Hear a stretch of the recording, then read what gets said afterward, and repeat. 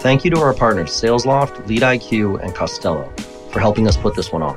Find all our upcoming events at jbarrows.com/events. Good afternoon, everybody. This is John Barrows, Make It Happen Mondays. Hopefully y'all had a fantastic weekend. I am very excited for our guest today because we're going to be talking about something that is near and dear to my heart, which is just drive and effort and what it takes to be successful as a sales professional and having the right mentality around it to be successful. So I would like to introduce Mary, the CEO of Sales BQ. Mary, tell everybody hello and where you're coming from and what your background is a little bit, if you don't mind. Hey, well, it's good morning here in Denver and located here in beautiful Denver, Colorado. My background, man, I didn't have a college degree. I was working a whole bunch of part-time jobs. I didn't know anything about the professional corporate world. But at 22, I got really sick of working 4 or 5 jobs every single week.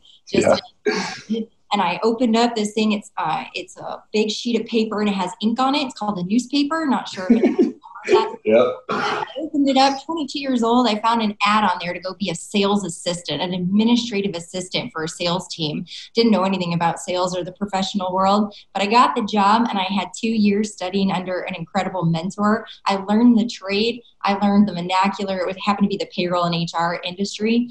And I earned a spot on the mid-market sales team. And it was quite fun because nobody thought I could succeed. I was 24, didn't have never sold anything. And of course, I heard lots of nice comments about how you could never put me in front of an executive. That's nice.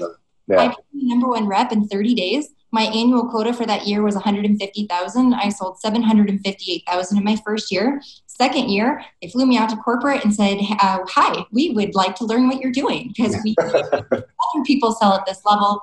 And they cut my territory in half.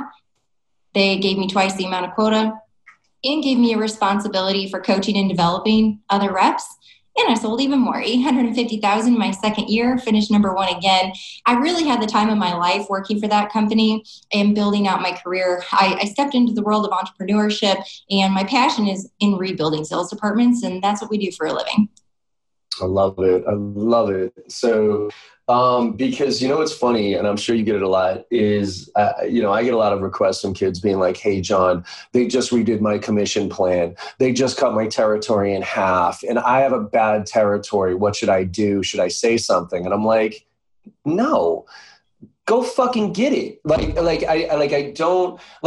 get it. It sucks sometimes when you're flying high and all of a sudden that new commission plan comes in and it really does punch. It's a gut punch, but inevitably you see the top reps, they might get a little grumpy about it, but as soon as they do, as soon as they kind of get over that initial reaction, the first thing they do is go figure out, okay, now how am I going to execute? What am I going to do to now hit my new target? So I think the mentality here, and you talk a lot about, you actually named your company Sales BQ.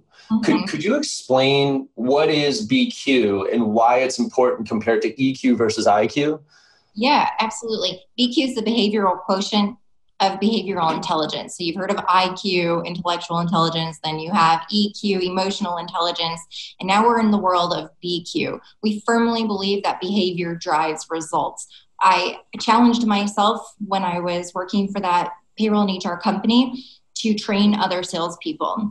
And John, it was crazy because they had me focusing on the product, the technology. They wanted me to train them on everything I knew about the industry. They wanted to shadow me and see me in the sales meeting. They wanted to look at the sales effectiveness, how I was engaging the buyer more on the EQ scale. But at the end of the day, people couldn't replicate my success because they didn't have the BQ. They didn't have the get up and go. They didn't have the drive, the grit, the perseverance, the willingness to do whatever it takes ethically to get the job done. You're talking about a comp plan being redone. Oh my gosh, story of my life. Every year, my former company, I'm watching all the salespeople wait. It was doomsday, waiting for the new comp plan to come out.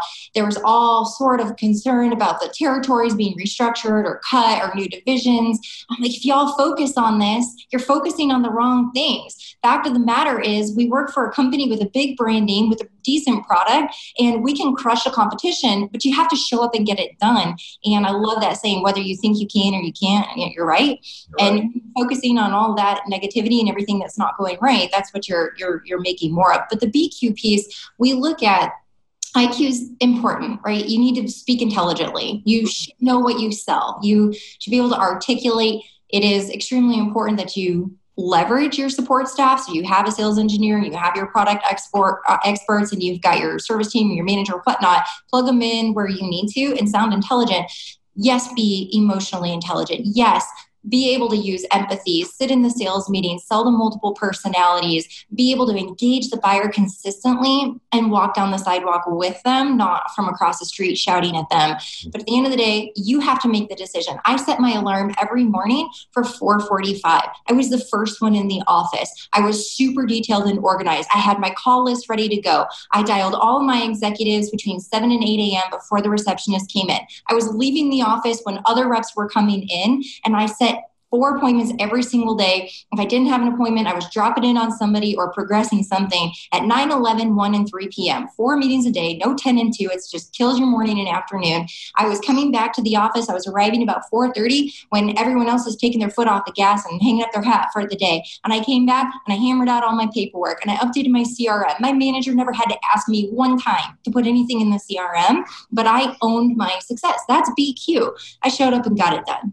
So where does that come from? So because so my daughter, right, she's 8 and I have a very similar drive, if you will, in the sense that nobody ever had to tell me to work hard. Like I just did. And I remember at my, first job, DeWalt, I was 17 hours a day, 6 days a week, just getting out there, Xerox. It was funny because I was showing up and doing what I just thought was my job. Like literally that was in the job description. Like you have to hit your quota, you have to do these things. And I was getting so much smoke blown up my ass because I would show up similar to you around 6 o'clock in the morning, and I'd work all day and I'd, go home at 6, 7 o'clock at night. And then I'd go out to events that evening and do some stuff. And I'm sitting there like, why is this special? Like that I'm just doing what I need to do to be successful here. And then same thing, with the next company and so on. And so obviously I think there's an inherent drive that you can't teach. No. But I'm wondering, nature nurture, right? Like right now I'm actually struggling with it with my daughter because I want to give her all the drive and the passion that I have and that my wife has. But obviously you can't instill your drive and passion on somebody else. And so I keep asking my parents, like, hey, what did you do when I was a kid to give me this extra motor here that seemingly a lot of people don't have? My parents, they didn't have any really good answers for me because I'm trying to figure out how I can translate that to my daughter. But where do you think yours came from? Was it because of your parents? Was it because of your upbringing? Help me understand. I'd love to dig a little bit deeper into why you have that drive that you don't have to have other people tell you to go fucking get it, and you just do. Yeah, it's I could just chalk it up to a crappy childhood. I mean, I'm okay. One of those stories, right? That there was a lot of abuse and alcohol and whatever else, and some absent parents. They were running a company of their own, running a small business in our small town in the Midwest, and they weren't around a ton. They were super busy in their own world, and unfortunately, there was a lot of turmoil in my household. And I'm also the youngest of 4. Yeah. My birth order has a big thing to do with it, but there wasn't a lot of babying me, and there's actually a 16-year, I think, spread between the 4 of us. Wow. And I was not okay with not being able to do the things that my older siblings could do. And so that natural competition was born. My brother and I, very close together in age. I don't know how many months, but just over a year apart. And that, I believe, I was always trying to be better than him, and I couldn't stand anyone else getting the attention. And I really had to fight for the recognition in my family. And so there was a product of my raising, absolutely, that caused me to be overly competitive, to have to prove myself all the time. And if I wanted something, I had to get it myself. If I wanted cereal in the morning, there was no parent around. So I had to learn how to climb the shelves. I had to learn how to carry and handle a gallon milk jug, right, to make it happen. And that was my whole upbringing, my whole life. Nothing was ever handed to me. At 14, my parents lost their business. They had to run away. They faced bankruptcy and lawsuit and everything else. And we ran halfway across the country to Boulder, Colorado. And I'm 14 years old and they say, oh, by the way, we can't support you and your brother anymore. Like, we've lost everything. I'm like, cool, because legally I can't work till I'm 15, but awesome, right? So I just had a few months of money, and I started working when I was 15 and supporting myself. It's just, some people have different walks and different paths. I'll tell you from that, I fought for survival in my high school years, and I had to steal food in order to eat. I'll admit it. Like, I worked at the grocery store, and I would kick a bag of groceries. I'd knock things that people just paid for off the conveyor belt onto the ground, and I'd hide it in my sock or under my pant leg so that I could go and eat for the day. So there's this thought of survival. So when you get into the professional working world, like, I didn't have any other speed. Everyone always told me I talk too fast. I have way too high of urgency. I steamroll people to get done. I'm like, I don't know. This is just how I'm wired. Everyone else. Yeah. I love it. I absolutely love it. So let's talk about how A, we can identify that in other people, and B, how we can create an environment that fosters and creates at least an environment where people want to do that as opposed to feel like they have to do that.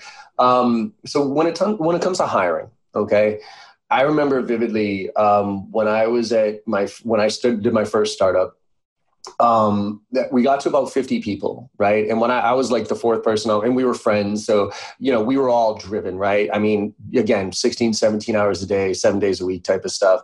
We got to 15 people, 20 people, everybody's still fired up. And when we got to around 50 people is when it started to break for us, in the sense that the culture started to, like, I started to get frustrated as a young, inexperienced executive. I always was like, why can't you be as passionate about this business as I am? And I had a really hard time wrapping my head around B players. I've now come to understand that B players are a necessity for company success. If you have all A players, your company's going to rip itself apart. And I remember Jack Welch, who actually I ended up working for a couple months to get his online MBA program off the ground. But when he was back in my early days, he came to Boston. And he did a seminar, and typical Jack, he doesn't do a presentation. He just sits there and straight Q&A. The guy gets paid $250,000 for 2 hours to sit there and do straight Q&A, like no presentation, no prep, right? So good for him. So I remember asking him, I was like, Jack, you talk a lot about passion, right? And all this other stuff and being successful. And I said, how do you instill, and I walked through the 50 people, that 51st person just doesn't have it, right? So, and I asked the ignorant question, which was, how do you instill your passion on somebody else? And he looked at me in front of 800 people and said, basically, I was a moron. And he goes, like, that's not the way to look at it. He's like, you can't instill your passion on somebody else. What you do, you need to hire passion, right? Because you can teach skill, you can teach technique, you can teach process, you can teach all those things. You cannot teach drive. And so that immediately flipped my hiring profile. Like, I immediately, instead of looking for experience and all that other stuff, my whole focus was on figuring out how driven you were as a person. So how have you been able to work with organizations or been able to uncover it yourselves in the hiring process to understand somebody's motor and where that gear is? Because I think once you find that, it's your job as a leader to then direct that towards your stuff. I mean, they're never going to be as passionate about your business as you are. Let's give that up right out of the gate. But you can mold their passion to at least be directed towards your stuff. So what do you do, or what do you work with organizations to figure that out as far as a hiring profile is? Sure. Let me ask you real quick. Have you heard of the 175 rule? No. You're 100. I'm 100. We run companies. All the hundreds are the executives. They run the companies. When you're hiring, expect 75% of what you are on their best day. Okay. If you go in knowing that this person on their best day is going to be at 75%, your expectations are more in line with what most people can do.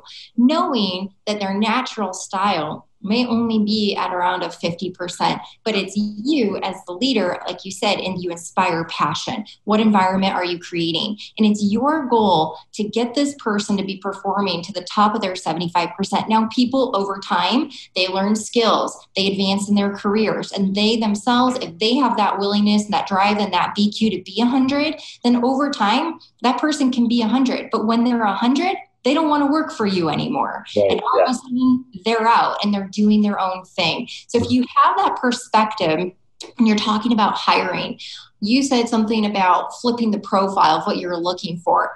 I love screening for potential. I want somebody who has a chip on their shoulder. I want somebody that has overcome some very challenging situations. I look for excuses. I listen for excuses when I'm hiring. So when somebody's looking to leave a job and they're going to tell me the 20 things that were wrong with everything and they don't have any self-admittance or ownership of anything, like that's not my person. Yeah. I need somebody that can acknowledge and admit things go wrong in this world. Mm-hmm. Go wrong in this life, in your careers. Your territory does get cut in half. Your company does lose its funding. These things, there is change in management all the time. Territories, if I didn't already say that, shrink. Comp plans change. All these things happen. Your product set might lose its competitiveness in the market and you've got a new competitor that's crushing you. These things are all real and they all happen, but I want to listen to the way the candidate explains the situation, and I'm looking for how much ownership they'll take on it, and then ultimately, what do they do about it, or what are they going to do about it? And if I can hear a high urgency story-based, like solution thinker of talking it through and really already putting themselves on the other side of it, that's what I'm looking for. I do look for consistent performance. I want to find people that perform above quota. I can't stand when people set quota as like, here's my goal for the year. Quota is not your goal. Quota keeps your job. Set a goal for something that you can be proud of and something that you can turn back at. Like, what's your inner why? Why are you doing this? And that's another big question. Why sales? Right.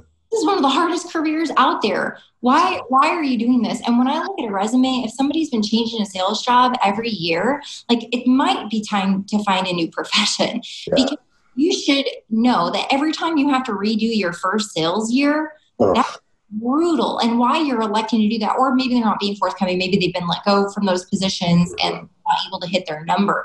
Sales is not for everyone. There is a crazy commitment that you have to make every single day to execute on everything that's required. So I want to find people that have that pattern, whether it's their personal life, their professional life, something in the background. So recently we recruited a candidate for one of our clients. And I just heard her stories.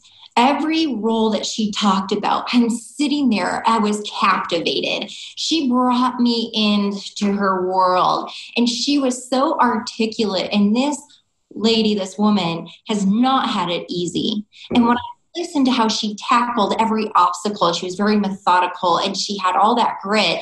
I heard I at the end of the interview, I was beside myself. I'm like, I have to hire you. If my client doesn't hire you, I will find a place for you somewhere because you are remarkable.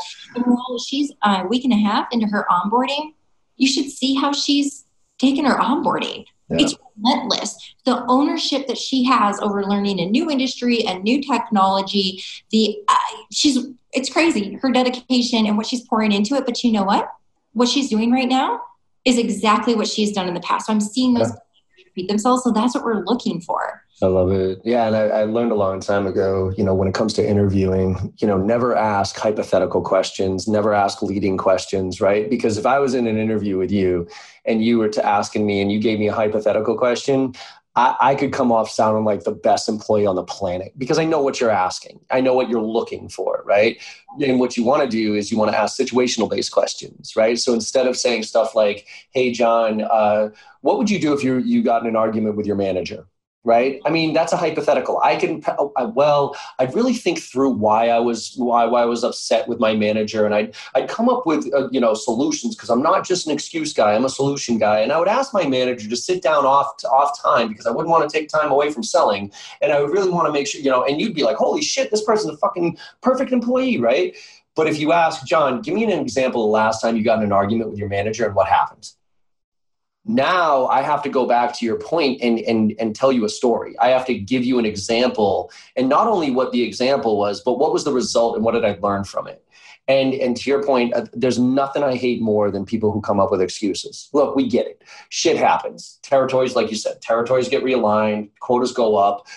That's the fucking name of the game here when it comes to sales. Okay. If you didn't understand that walking into this profession, then you should probably get out, because it's just not like, that's just the way it works.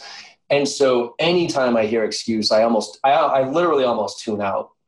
I mean, unless it's a blatant, like, and when I say excuse, I mean, like, if somebody was blatantly like disregarded or not supportive or abusive you know what I mean? Like, okay, fine. That everybody gets a couple of mulligans there, right?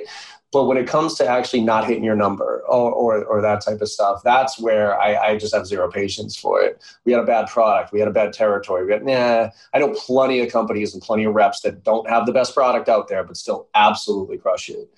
Right? I mean, I always said that I don't think it, and I'm on the Gong post with this, where it's like, I don't think it matters at all what you sell. I think it matters absolutely how you sell.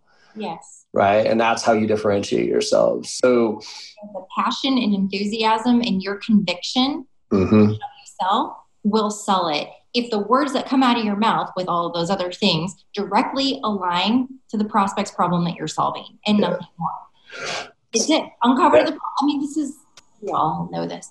Uncover the problem. Figure out what problem you're solving. Put some ROI around it. Figure out how much it's costing them, what they've done in the past to try to address or fix it. Like, what's really happening in this environment? Why now? What's the timeline? Yeah. Who all is going to have a say in this? Well, let's get all that covered. Deals are won or lost in discovery. So great discovery. But when you come back, when that conversation turns back around, based on what you shared with me, that's a pivot statement I learned from Dale Carnegie. Based on what you shared with me, which aligns it, because they're like, oh, good, she's tying this back to what I said. Mm-hmm. It's the passion, enthusiasm, and conviction. It's your ability to articulate and speak only in the prospect's words, but that's what will sell it. If I'm like, well, John, yeah, I think that we've got a reason to do business, and I'll go ahead and prepare a quote for you. And it's like, no, sell the dang thing. Sell it. Somebody told me, and I always say this, and I say this almost every training. I wish I would remember who told me this, because I want to give them credit. So whoever you are, if you're listening, you hit me up and remind me that you told me this. They said that sales is the transfer of enthusiasm. Yes. And I firmly believe that. I believe that strongly in what I do. And by the way, and I'm guessing you agree with me on this, I think the number one thing that you have to be successful in sales is a belief in what you do. Yes. Because if you do not fundamentally believe in what you do, don't get me wrong, you'll be successful. You could be a snake oil sales rep and probably hit your quota being a douche, but you'll never be truly successful, at least in my eyes, as far as somebody who has aspired to make a real difference and rise to the heights of somebody who actually gives a shit, right? So for those reps who are out there listening right now, if you don't believe in what you sell, I implore you to go talk to customers, talk to some of the founders, understand the real difference that your product and service makes, so that you can understand and you can transfer that enthusiasm, because that's where people get bought in. And that's why, one of my favorite interview questions after that little Jack Welch wake up call was, I actually straight up would ask people, so what are you passionate about? Right? I would just ask them, like, what are you passionate about? And by the way, I could give a shit what you're passionate about. It's how you describe to me what you're passionate about that matters. Right? Like, because if you're just, to your point, like if you're like, well, I really enjoy the customer experience and making sure the customer really gets the best product out of our, blah, blah, blah, blah, blah. If that's what you're passionate about, like what? But if you're like, holy shit, Tom fucking Brady, are you out of your mind right now? He's going to be 42 years old coming into the season. He just won a fucking Super Bowl. The guy's an app. He's like Benjamin fucking Button over here. The guy's like, and you like literally light up like a Christmas tree. There it is. You know what I mean? And now my job, even though that had nothing to do with this interview, right? That now my job is to take that passion and now gear it towards at least 75%, at least 50% towards what we're doing here and get you bought into that, right? So with that, how do you create that culture? How do you create that environment? You do a lot of work on, like I do training, right? And I try to do my part with the reps to get them fired up to go out there and execute and whatever. But you work with a lot of organizations actually to help, correct me if I'm wrong, help really create that culture that drives that and supports that. So what are some of the things that leadership can do or reps can do in an environment that might not be as driven? And I want to put a caveat to this that isn't like because I've been doing a lot of talking on this, that isn't kind of the bro culture version. You know what I mean? Like the fraternity, hit the fucking gong, let's go fucking get it. You know, the male dominated, right? Because I can easily do that. If I had a bunch of dudes on my team, I could, hit the gong, I could throw, beers on Fridays and whatever. And I could appeal to the, to that side of the psyche, I guess. But I think that is not exactly the best way because it alienates quite a few people, women obviously included, but also different, types of people than that bro culture piece. So how do you create an environment and what are some of the things that you can do to help foster that drive? Okay, well, let me first lay some groundwork here. I believe two of the strongest components of a high-performing sales culture are these two concepts. Number one, expectations versus agreements. Have you ever had an expectation of someone and they didn't do it? Yes, plenty of times. Okay. Did you communicate the expectation to them? I'd like to think I did. I'd like to think we did. Sometimes we don't, right? That happens. Yep. And then if you communicated it, did you get agreement from the other person? One, hear back from them. They can articulate, regurgitate, and tell you exactly what you said. You are in alignment and agreement. And if you got an agreement, do you also have a repercussion of what the conversation is going to look like if this isn't done? Setting a culture of expectations versus agreements is hands down one of the first things that you need to implement in the culture. So often we have expectations of people, like we may have said in our sales kickoff in January, here are the expectations for this year. And then 3 months later, this guy's not meeting the expectations. Okay, communicating it one time in a group setting, and that what have you done to foster the environment where you've gained agreement, you've got a culture of accountability, and people understand what's expected of them. It can also happen in our conversations. So I've had the privilege of listening to a lot of sales manager coaching conversations with their reps, and I'm not hearing any communication of expectations, gaining agreement, and repercussions. It's completely lacking from the candid conversations that they're having. They're not coaching them. They're telling them how to get it done. They're jumping in and doing it for them. Coaching is asking questions. It's getting the rep to come to the answer. It's guiding them. It's self-discovery so that they have ownership and they buy into it. Okay, that's one thing. Expectations versus agreements is huge. So let me pause there for a second because it's funny. I always like tying this to like sales, stuff, right? What you just outlined. First of all, I actually have this whole talk track around. I believe life is about expectation setting. I really do. Because if you think about the last time you were pissed off about anything, pick it. I almost guarantee it's because your expectations were misset. Right? Like I use the example of you drive into the office in the morning at 8 o'clock, 7 o'clock, whatever number you pick, you hit traffic, whatever. Nobody likes traffic, but you expect traffic. I leave Tuesday night to go to New York. I train all day in New York and I come home on the flight at 9 o'clock. So I land in Boston at probably 11 o'clock at night, right? On Wednesday. I live 10 miles north of the city of Boston. If I hit traffic at midnight coming out of the city of Boston, I'm rip-roaring pissed off, right? Because I was not expecting traffic.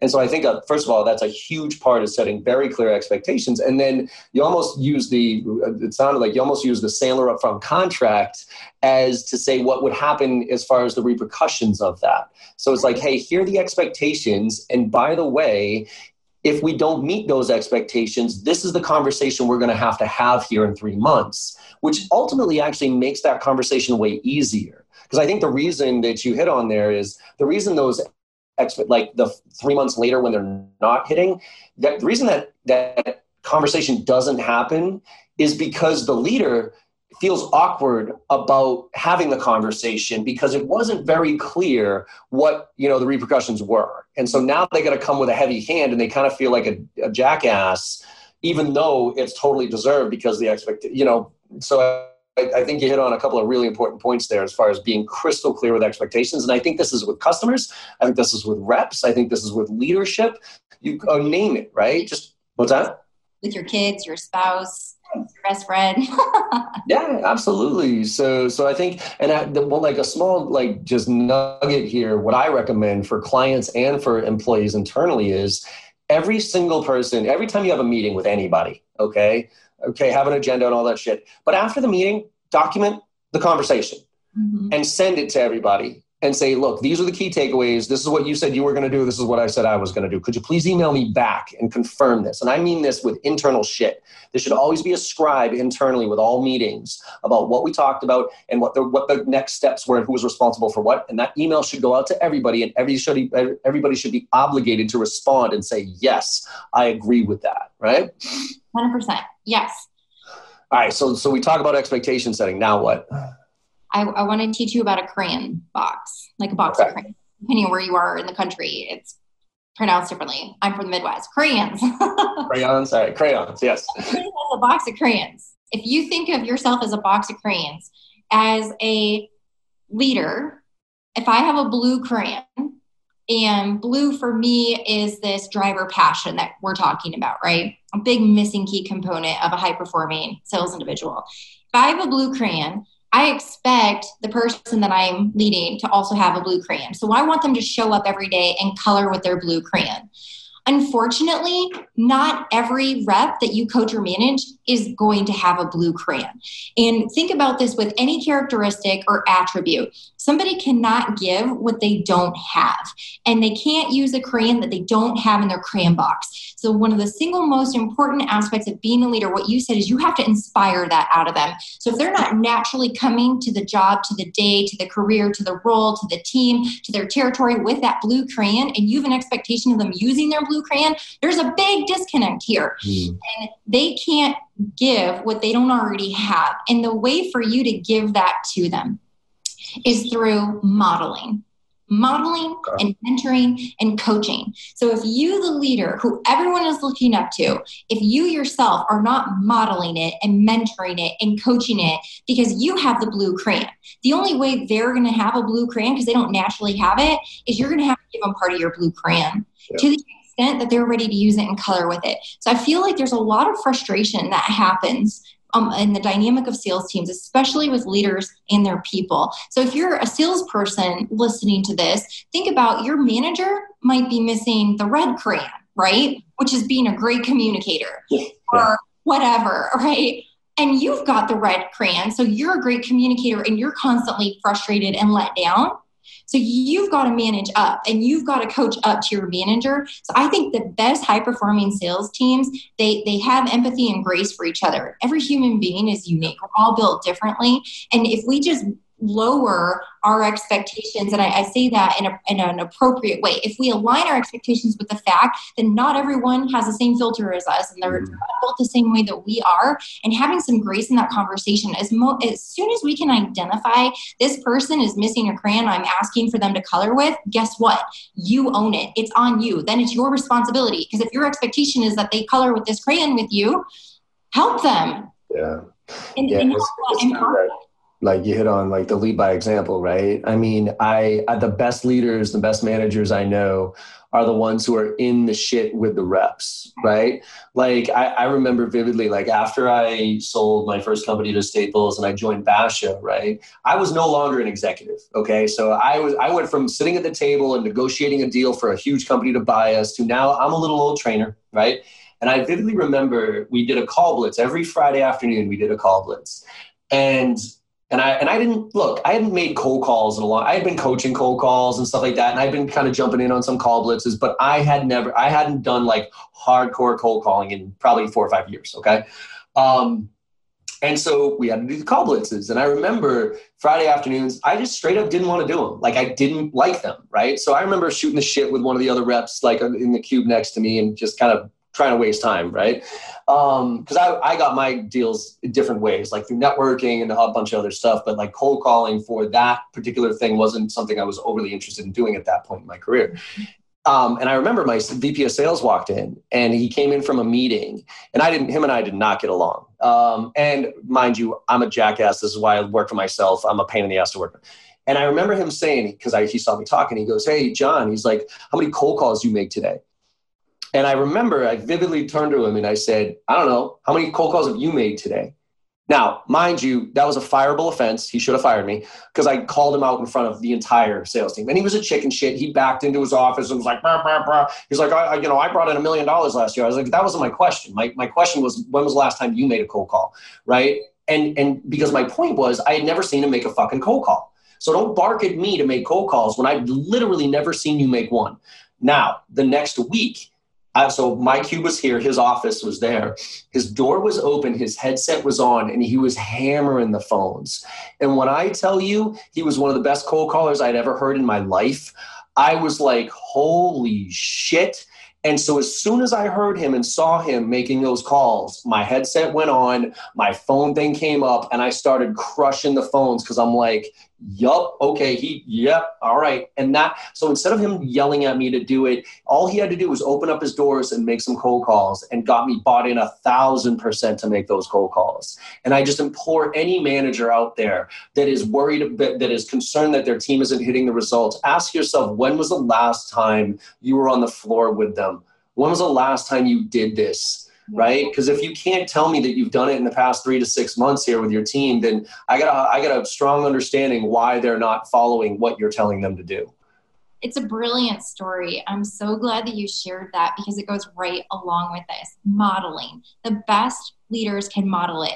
You will earn so much more respect from your team when you're willing to get in the trenches with them. And it's okay to make mistakes. Yeah. It's okay to be human. I feel like some sales leaders are so panicked about speak up in the sales meeting or to do that cold calling because they feel like they have a lot of pressure on them. Well, what if I don't do it right? Or if I totally tank or bomb, I'll lose respect. No, actually, you're going to gain a ton of respect by even showing up and doing it. And hopefully you really do possess the skill set because you are in a leadership position, even if you've got to get the like spider webs out or whatever and just work through it and make it happen. You'll earn so much more respect. And then something amazing might also happen in that scenario. You might figure out something that you're teaching to them isn't working anymore. Hey, ding, ding, ding, ding, ding. Right? Realize, hey, I'm teaching the same stuff that we've been teaching as a company for the last year, but our buyers changed. And so through that moment of survival, because that's what I feel like cold calling is. On an episode of Survivor, trying to figure out how to get to that great outcome. Yeah. Do whatever you can in that moment, and you're thinking on the fly, and it's super high urgency, but you'll realize, wait a second, we might need to change the way that we're doing things to get better results. And so something really magical can come out of that moment. But a huge recommendation for sales leaders, don't be afraid. Get in there. You will earn so much street cred with your people. That fact of modeling. So when we look at BQ can be negatively impacted by lack of infrastructure, clunky internal systems processes, like way over demanding duplicate data entry in the CRM and Excel spreadsheet. Like, get that noise out of your salespeople's way so that it makes sense. But then it can also lower BQ when they don't feel inspired, when their natural motivation isn't being fed. And we encourage people to identify as intrinsic or extrinsically motivated. And intrinsic is your self-competition. That's your ability to compete. You care about recognition. You want to be number one. You can't wait for the stats and the rankings to be posted every week or every day.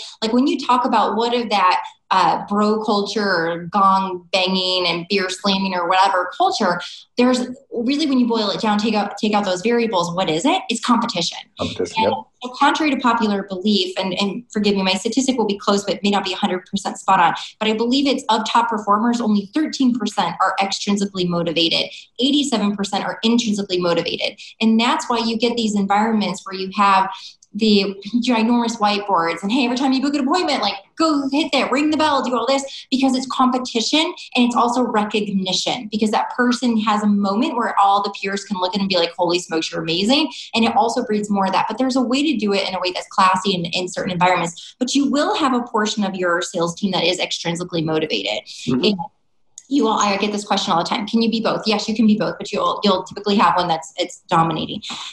With the extrinsic, when you do communicate about territory realignment, of comp plan changes, anything that could negatively impact the seller's earnings, know that their BQ will be slammed if you don't communicate it in a way that's protecting of their motivational factor. And so if you know you have a rep who is extrinsically motivated, you, the leader, have to change the way that you communicate to that rep when you're delivering that information. All you need to do is do the math for them.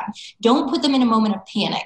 So when you go into the conversation, look at the new numbers and say, hey, I'm going to have a conversation with you about territory realignment or a new comp plan that's coming your way. But before you panic or freak out, please know I already did the math for you, so I can let you know where it's all going to shake out. And if you come to them with the end in mind and you start with that, you avoid the trigger and the panic attack. If you don't articulate it in their language, you can send this person into complete overwhelm and disappointment, and their BQ is going to be crushed. It could take that person weeks to rebound. You may even crush their BQ so hard they don't want to be there anymore, and they're not hitting that performance factor. So that's just a big awareness step, is you've got to look at what helps, what hinders that BQ, the motivation, and really focusing on intrinsic and extrinsic. I love it. I love it. So I think we could, I want to talk about this for days with you. But I do want to wrap it up. I do have one question, because I'm always curious on this for people that have that high drive. Do you enjoy winning more or hate losing more? Right. So this is one of those great sales evaluation questions. Yeah. And I've read different sides of this, of what the right answer is supposed to be. There's no right answer. Yeah. I don't want to be put in a box. I hate losing so much that I always assume that I'm winning. Yep. And I'm disgusted when I lose, because I will immediately take ownership. Like, you've got to freaking be kidding me. What did I do wrong? And I will go back and I replay the tapes and I look through it and I say, I cannot repeat whatever I did in this instance to not win. And so that, for me, I always assume the sale. I always assume the accomplishment. I will never be okay with the girl of winning. Dude, I'm like the queen of the happy dance. Every time I book an appointment, I win a sale. I'm, jumping up and down. I love winning too. So it's just one of those. But no, I will absolutely refuse to lose to someone else. Yeah, I'm the same way. For some reason, like I don't want to say assume winning, but I assume that I'm going to be there in the end, right? And I fucking hate losing, though. I literally hate losing. So it's almost, that's definitely drives me more than winning. So needless to say, talk